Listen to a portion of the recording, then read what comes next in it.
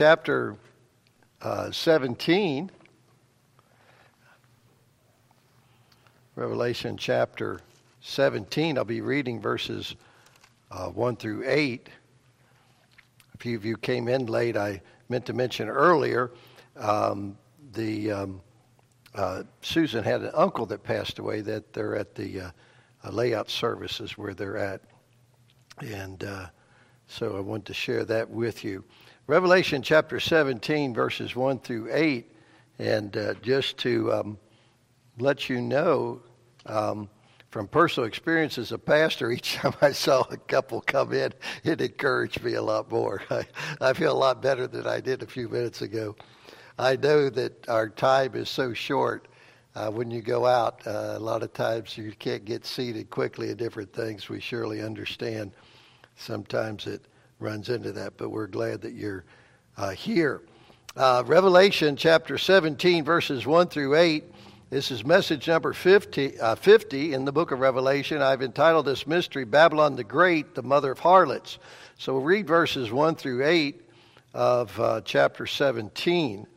And there came one of the seven angels which had the seven vials, and talked with me, saying unto me, Come hither, and I will show thee the judgment of the great whore that sitteth upon many waters, with whom the kings of the earth have committed fornication. The inhabitants of the earth have been made drunk with the wine of her fornication.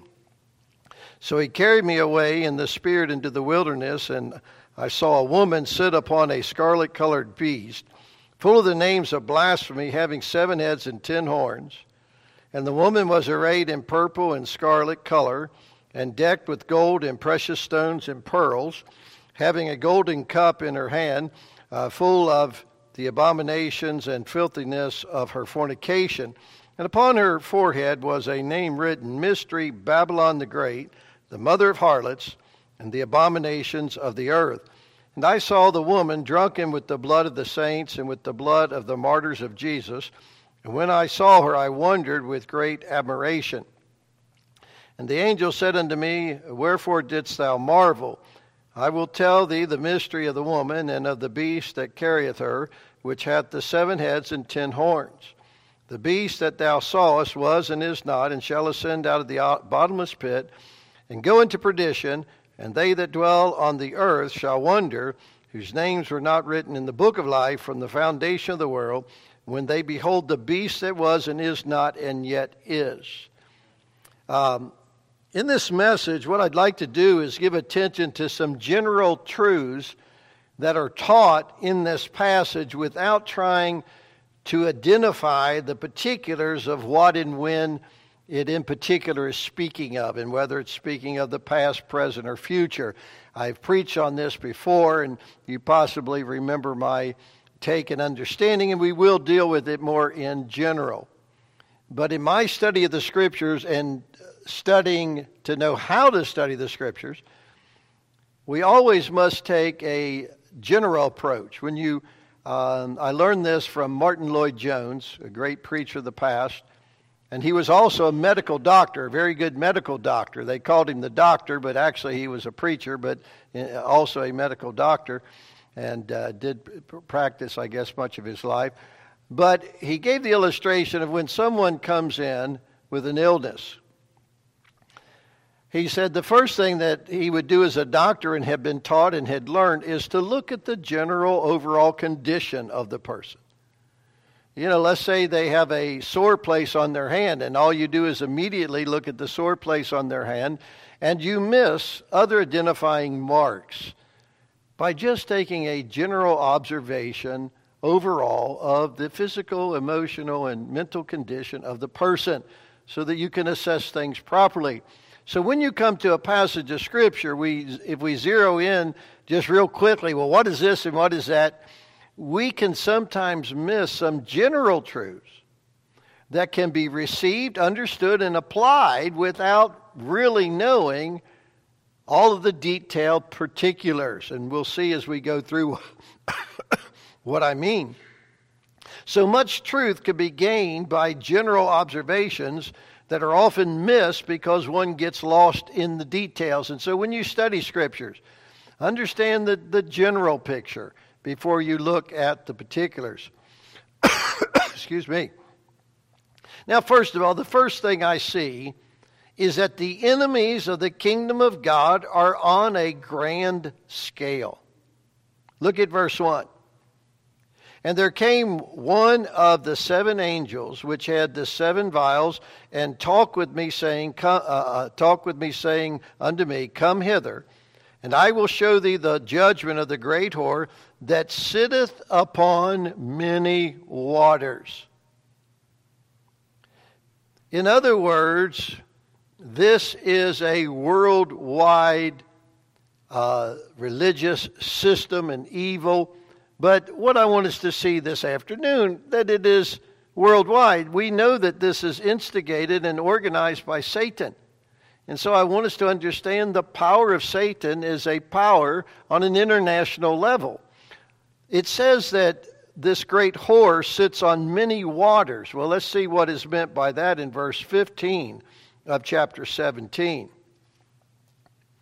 And he saith unto me, The waters which thou sawest, where the whore sitteth, are peoples and multitudes and nations and tongues.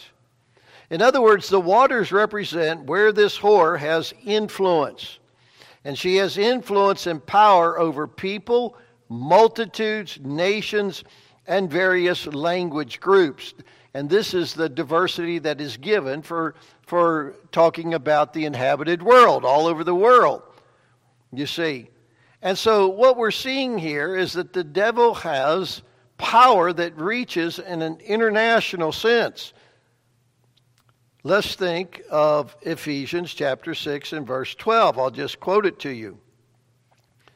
For we wrestle not against flesh and blood, but against principalities, against powers, against the rulers of the darkness of this world, against spiritual wickedness in high places.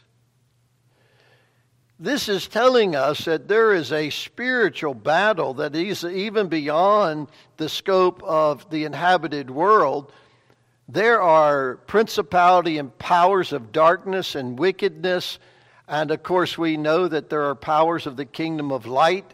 We see in Revelation 12, remember when there was a war in heaven and Satan and his angels were cast out. And so behind the scenes is a spiritual battle. And obviously the devil must be, God permitted him, well, he had great authority initially, and God permitted him to continue with that power and authority that now is usurped. It is now used against God. But God has not completely destroyed him and confined him to inactivity at this point.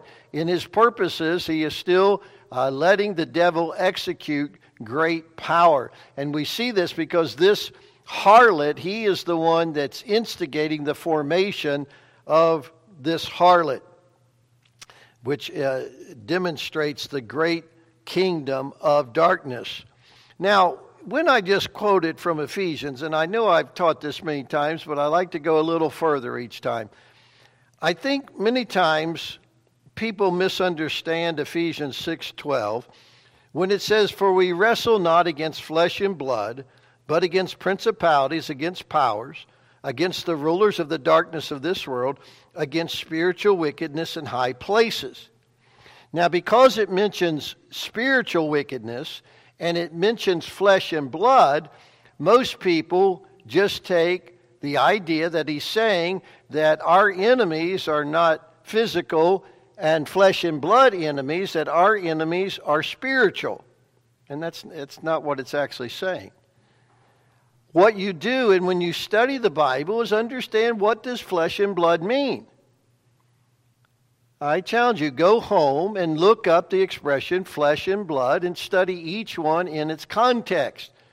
And is it talking about material things as opposed to spiritual? Is it talking about physical things as opposed to non-physical? What you will find when you do a study on flesh and blood, you will find that flesh and blood means, to the Hebrew mind and to the early Christians, it means weakness.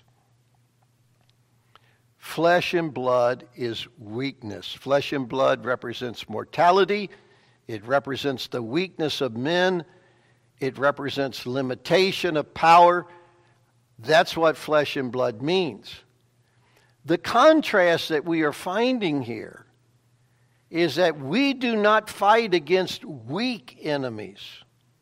The kingdom of God fights against very powerful enemies whose power reaches into the realms of the unseen principality and powers and kingdoms of darkness. So, what we find here is that he's not saying we won't have flesh and blood enemies. It is saying that the power of our enemies is not flesh and blood power and wisdom. It is spiritual power in high and dark places. I have, as a pastor, have dealt with people over the years who were enemies to the peace of the church and to the kingdom of God at times. And I found that they had a wisdom and an insight that was beyond their mental capabilities. That they were not coming up with things just on their own. That these were thoughts of the wicked one. Remember when Jesus rebuked Peter?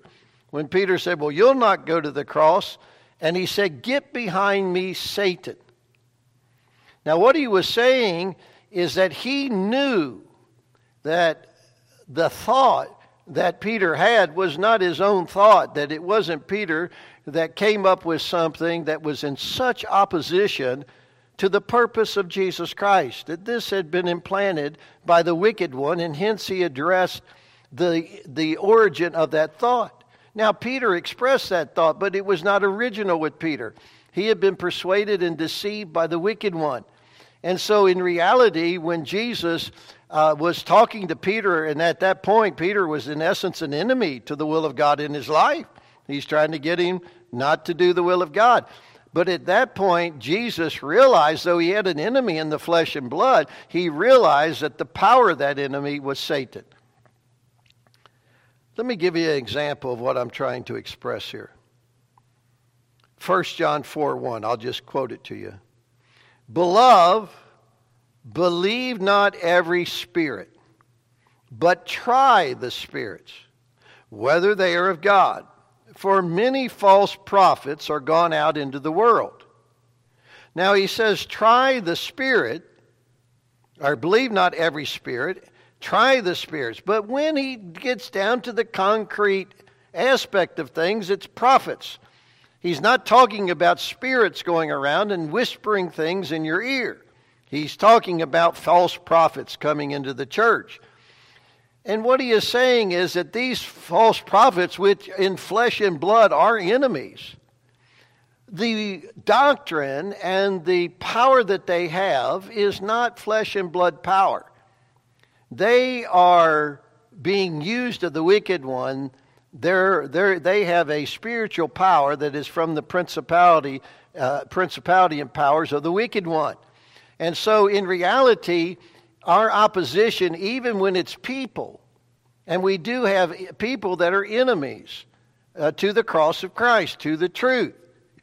That passage in Ephesians is saying is that their power is beyond being mere men. They have a power and a wisdom because they're being energized by the wicked one. The false prophets are flesh and blood people, but their power and wisdom to deceive comes from the spiritual realm of darkness. Let me give you one more example. This is 1 Timothy 4:1. Now the Spirit speaketh expressly or clearly that in the latter times some shall depart from the faith, giving heed to seducing spirits and doctrines of devils. Now, seducing spirits and doctrines of devils, the word is demonion, where we get our word demons. So what he is saying is the Spirit of God, which gave this message to Paul to give to Timothy. So it's the Spirit of God speaking. When the Word of God speaks, it's the Spirit of God. He's warning us and instructing us that some shall depart from the faith.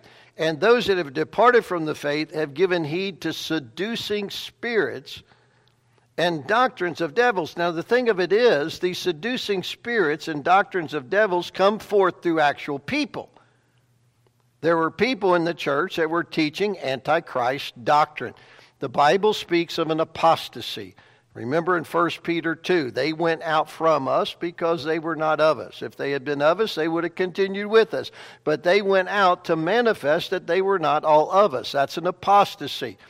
Many of the false prophets began right in the church. But they were not genuine believers, and the spirit of the evil one stirred up and influenced their minds to hold to doctrines. And the wisdom of these doctrines and the power of these doctrines was orchestrated by Satan. Think of Muhammad, and he probably did have some kind of an experience. The devil, he didn't just make that up on his own. And Joseph Smith and these different ones, they had a wicked power behind them. False religions would not exist if there was not a power behind them. If every religion was just of the flesh and had no experience and no power, the people would not follow that. But the power that they have is the power of the wicked one, you see. And so though our enemies many times are flesh and blood enemies, what he's saying is their power is not just the power of mere men. They are being influenced by the powers of darkness. And so we need to be aware of the devil's ability to work a system of evil on an international level. That's the first thing that we can see here. We need to understand that we cannot fight against Satan in our own strength and wisdom. That's what I see when I read this. How can I, in my own strength and wisdom, combat a spiritual being that can orchestrate such an enemy as this great harlot and the beast upon which it sits that came up out of the sea? And we'll see in a minute, if we go back and read, that was orchestrated by Satan. How can I, in my own strength, stand against such a being? And even how can this church collectively stand against such a being in our own strength? It must be in the strength and in the power of the Lord. Now, furthering this same point, remember when Satan offered to Jesus the kingdoms of this world? This is Matthew 4, 8, and 9. Listen. Again the devil taketh him up into an exceeding high mountain, and showeth him all the kingdoms of the world. Now, once again, this is my understanding. Okay? I believe that these temptations took place in the mind of Christ.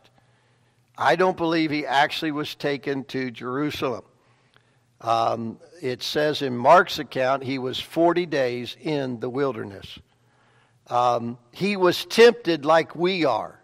I have never been picked up and put in a bar or picked up and put in a house of ill repute. Satan doesn't go around and pick us up and plant us and carry us places. I don't think he necessarily did that to Jesus. Here's my proof. I've been to Palestine. I've been on those mountains over there. And you can get on the highest mountain you want in Palestine, and you will not see all the kingdoms of the world. The only way you're going to see all the kingdoms of the world is if they're brought before your mind. Now, the Bible teaches, and we know, that if a thought is an implant, and it's not your offspring, it's not something you love. For instance, if you're standing and someone uses the Lord's name in vain, and you hate that when you hear it, but it goes through your mind, you have not sinned. You see what I'm saying? It's when evil thoughts arise from our hearts.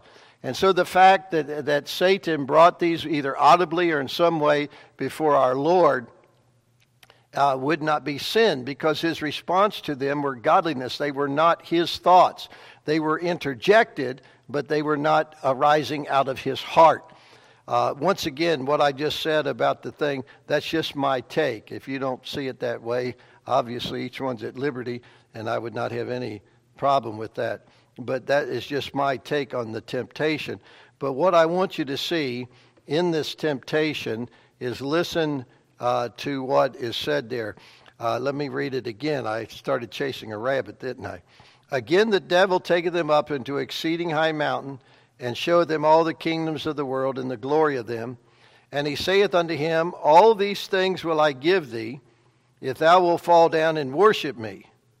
Now, Jesus did not say, Thou fool, you do not have such an authority. He didn't say that.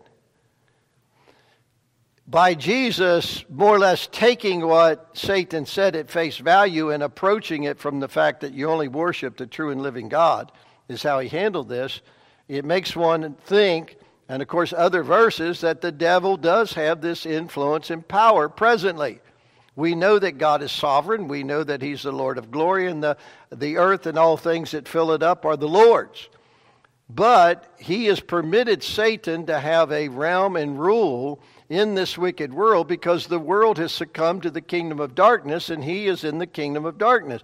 So he does have an influence on these nations. And so there was a natural sense in which Satan could have shortcutted instead of going to the cross, and the temptation was to get authority and power, but it would be in a natural sense and not the proper sense, and so the whole thing was wrong from the get-go. But my point, he said, I'll give you the kingdoms of the world. I'll give you this pound from England. You know why I could give you this pound from England? Because it's in my hand. I can't say I'll give you a new car because I don't have a new car in my hand. So by the fact that he offered these things and Jesus received it at face value, I assume that Satan does have such a power. Hence, again, making the point that our foe is very equipped and has great power. We can only stand against him in the Lord. Now, our last scripture on this point is actually going to introduce our second point. And that's 2 Corinthians 4, verses 3 and 4. 2 Corinthians 4, verses 3 and 4. I'll quote it for you. It says, But if our gospel be hid, it is hid to them that are lost, in whom the God of this world hath blinded the minds of them which believe not, lest the light of the glorious gospel of Christ, who is the image of God, should shine unto them. Now here it says that Satan is the god of this world. Now it's a little g, and the word world actually means age. So it is not saying he rightfully owns the world, or he is the authority in an absolute sense. God, the earth is the Lord's and the fullness thereof. I believe it's Psalm 29, if I'm not mistaken, maybe 24. But he has power, and he is in the realm of the principality of over the kingdom of darkness, which kingdom this world finds itself in, and therefore he has this little g type of relationship to the world in the worldly system. And so hence again, we see the formidable power of the wicked one, not to be discouraged, not to be made afraid, but to be counseled from the Scripture that we need the power of the kingdom of God, the power of the Word of God, the power of the name of Jesus Christ, the power of the gospel to stand against the wicked one. But now I enter into my next thought. And that is, the devil is the god of this world, not just small portions of it. That's the thought that we were dealing with. But actually my next point, and if you'll go back to Revelation 17, let's go back there, Revelation 17 and verse 5. Revelation 17 and verse 5. And upon her forehead was a name written, Mystery Babylon the Great, the mother of harlots, and the abominations of the earth. Now, mother of harlots. What do I see there? I see diversity and yet unity. You have the mother, but yet there are many harlots that are associated with this mother. Now, the point I want us to see here is that there is one unifying source of all false religion. How do I tie that into what we just read? Satan is the god of this world. Now, there are many that are called gods, right? But in reality, every false god has the power of the one false god of this world, Satan. I don't care if you're worshiping the Antichrist doctrine of the so-called Jehovah's Witness, or if you're following the Mormons, or if you're following Hinduism, you're following all of these. Who is behind the gods of Hindu? When people worship the false gods of Hinduism, who are they worshiping? When Jesus told the woman at the well, said, "Ye worship you know not what." Now what he was saying is that not just that they did not have the truth, but she did not realize what pagan worship is actually giving devotion to Satan. Remember when he was talking about the pagan religions, and some of the Christians thought, well, we have such liberty, we can have part in the pagan feast because we know there's only one true and living God. But he said, listen, don't you realize when you have parts in these, you're having fellowship with demons? It is demons behind these false religions. That's why we cannot have any part with these things. But what I'm saying, no matter how many false gods, they all go back and are empowered by Satan. Even if a man comes up with a false religion on his own, it cannot maintain and it cannot have influence without the power of Satan. So when people are worshiping pagan deities and pagan worship, they're actually giving devotion to the god of this world. And there's only one. He's not the gods of this world. He's the God of this world. You see where I'm getting? There's a unity there. There's a one unifying. So the mystery Babylon is one mother of all harlots. So there's diversity of religions, but it comes to the one source, the mother. Now, there are many that are called gods, but in reality, every false god has the power of the one false god of this world, as I said. So let's go down here. The devil orchestrated a one-world religion in the plains of Shinar in Babylon. Remember in Genesis chapter 11, they were in the plains of Shinar. You know where that is? That's none other than Babylon. Matter of fact, Babel means confusion, and so there we find how the name has its meaning. Babylon represents false religion. That's where a corporate unifying false religion is first manifested. Now we know Cain was instigated by the evil one, but there the Satan gathered all of the people together in a unified effort to have a religion, because what was taking place there, they were seeking to make a name for themselves. You've seen pictures of what's called a ziggurat. Not a cigarette, it sounds like a cigarette. A ziggurat, those buildings that go round and round like that, okay?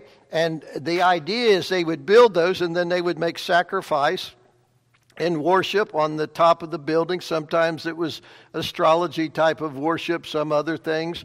And so this was a false religion endeavor. This was the people getting together. That's why God was upset with what they were doing.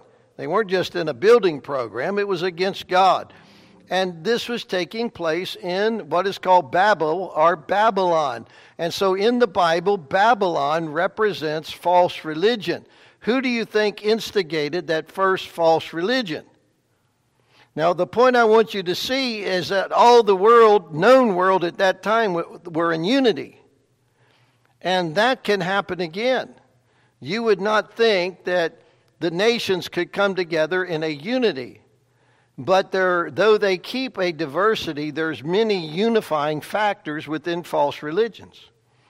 The one unifying factor is the idea of salvation by good works. And there's a way that Satan, if God permit, would be able to gather various religions together, finding a common denominator and bring them together. You know, you have the World Council of Churches and you have all these different... Have you ever seen the ecumenical thing? You know? I was trying to think. It really does have place in the message. I'm trying to think. It had the guy, he was, never mind. It was just some silly thing. You know how you have autocorrect on a typewriter? Someone else probably read that. I can't remember the third one. But it was something like you had a priest, a preacher, and a rabbit went into a bar. The rabbit, though, that was the result of the typo. It should have been rabbi. But anyway, I know sometimes I have been typing, and what they thought, I missed the word so much that the word they came up with and put there was not what I meant. But there is a unifying and can be a unifying factor, you see. Now, the relationship, the next thing I want you to see, that not only is there evil on a grand scale, not only is there a unity. In other words, basically the harlots are after the nature of the mother, and so this all goes back to a unity of evil. Now the next thing, the relationship of the beastly governments and mystery Babylon is clearly taught in the book of Revelation. Look at 17:1. And there came one of the 7 angels which had the 7 vials, and talked with me, saying, Come up hither, and I will show unto thee the judgment of the great whorer that sitteth upon many waters.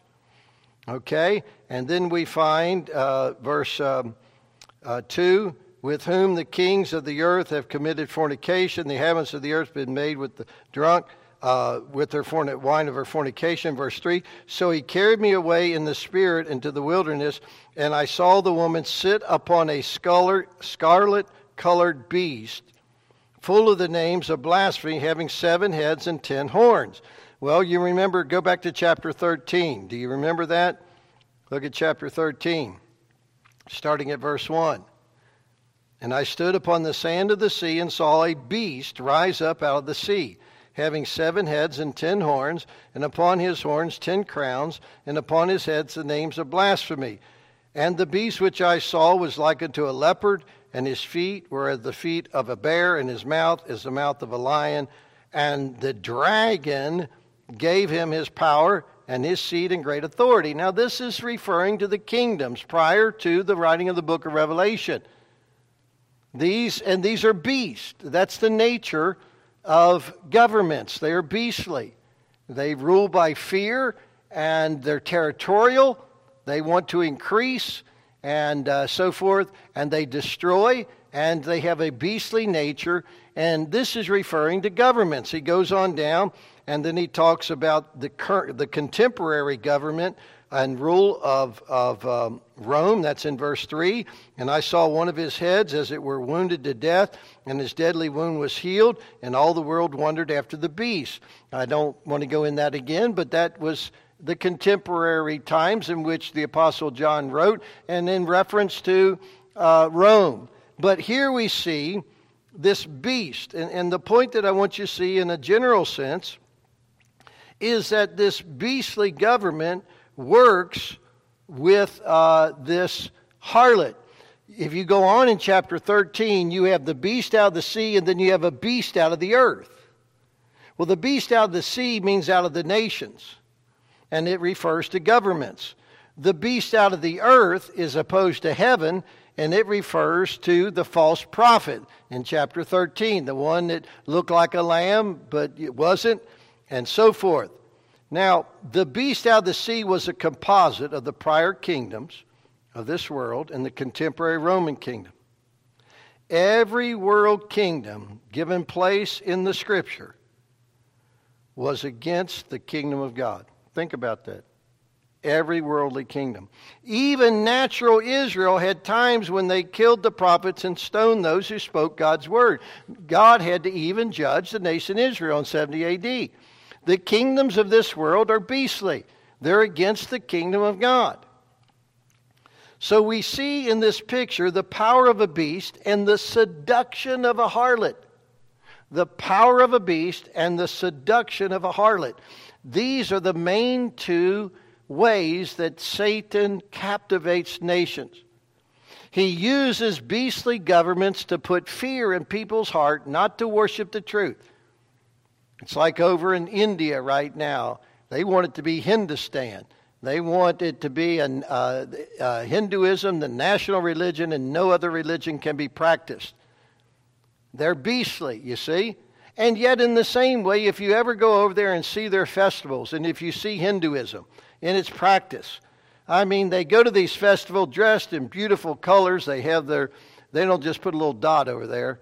If you actually go to India, the little kids, they'll have a big red dot there.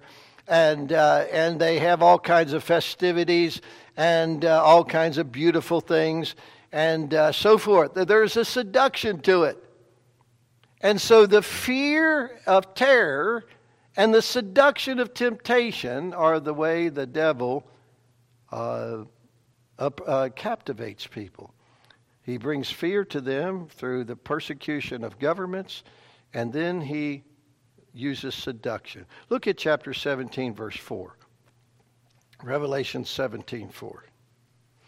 And the woman was arrayed in purple and scarlet color, and decked with gold and precious stones and pearls, having a golden cup in her hand full of abominations and filthiness of fornication. Now, if you didn't see this as we see it as the children of God as being evil, what would that look like? A woman arrayed in purple and beautiful red, decked with gold and precious stones and pearls, having a golden cup. I mean, that's beautiful. That's a seduction. And remember, she's a harlot. You have the mother there is actually the mother of harlots. So, I mean, that's the category. This is the chief harlot. And then I used to think of that as just the Catholic Church, and then, you hear it taught Protestant churches that came out of that. I think it is much bigger than that. I think the harlots, this is all religions, and you have all religions came out of the spirit of Babylon. They all come out of the same paganism. I do believe and still hold to it that the Christian Antichrist form of this is within Catholicism. There are three doctrines that are Antichrist: denying the Father and the Son, denying that Jesus came in the flesh, and denying that he is the Christ. The doctrine within the Catholic Church of transubstantiation denies the incarnation of Jesus Christ, because they have Jesus Christ's body coming to you in the Eucharist. That denies that Jesus Christ has come in the flesh. That's the only way he has come. He has come in the flesh, as far as his body. They challenge the doctrine of the Father and the Son. They believe in the Trinity, most certainly. But they also teach an elevation of Mary. There's 7.5 billion people. I think there's 1,300,000,000 Catholics. Now you realize a billion is 1,000 million. So you got 1,300 million people. Let's say just 1% of those 13 billion people are praying, and they're praying to Mary. How can Mary hear billions of prayers a second? The only way Mary could hear millions of prayers a second would be that she would have to be in the Godhead. She would have to be deity. So though they teach the doctrine of the Trinity, they deny it by the doctrine of the adoration of Mary, and she's a holy matrix or mediator. And so there's this gold and silver. I challenge you to go and look at some of the presentations of the worship at the Vatican, which is actually a city in Rome, and look, and it's legally a city. It's of its own jurisdiction, and look at the meeting of the cardinals, the Pope, and so forth, and see if it does not fit the beautiful array that we find here. But obviously this passage is not limited to that. But all of these pagan religions, you see. Now, this gives a contrast between true worship and that which is of the flesh. And that's the last thing I want you to see. Well, not actually the last, but it's the last I've got time for. He refers to it being fornication. In other words, our true relationship to God is only in a covenant, the covenant of salvation. And every man has the responsibility of worshiping God in a covenant of purity. So, if you run after the world, that's an illicit relationship. Religion is not supposed to be without God. You see? There's only one true religion. So if you run after the world and you love the world, you're committing fornication because you're having a religious encounter without a covenant with God. You see? And so he refers to this as committing fornication. And that's what the world, spiritual, this is spiritual fornication. When the world worships false gods and they worship false things, every man was created to worship God. And the only way you can worship God is in a covenant relationship of salvation. Adam and Eve broke a covenant, and the new covenant is in Jesus Christ. So if you have worship, and that worship is outside the covenant of salvation in Jesus Christ, you are endeavoring to have a relationship, and yet it's a relationship of fornication. It's not in proper covenant. It's loving the world and running after the world. Now, these are just some other things. I was going to mention about abominations in verse 5, which is idolatry, and which is things foul and detestable. And so all of these things before God are foul and detestable. It's idolatry. False religion is idolatry. And then the persecution. Look at verse 6. And I saw the woman drunken with the blood of the saints and with the blood of the martyrs of Jesus. False religion will not let Christianity go. False religion wants to persecute Christianity. Some more, some less, but all of them, they hate Christianity. Now they'll name the name of Jesus. Just a lot of your religions will speak of Jesus. But when you talk about Jesus coming in the flesh, Jesus being the Son of God, Jesus dying and resurrecting for sin, no, they don't accept that. Islam will talk about Jesus, but Jesus never died on the cross. You know, Hinduism will talk about Jesus. He's one of the many prophets. But to say that he's the only true and living God, no. And so there's a lot of them that'll name the name of Jesus Christ. But when you name it in truth that Jesus is Lord, either governments want to persecute you or the pagan religions want to persecute you. That is the nature of things. And these are just generalities without really pinning down what this passage is talking about. This is just the general work of Satan. So, Brother Buddy, you come on and we'll sing a verse of song and invitation, and then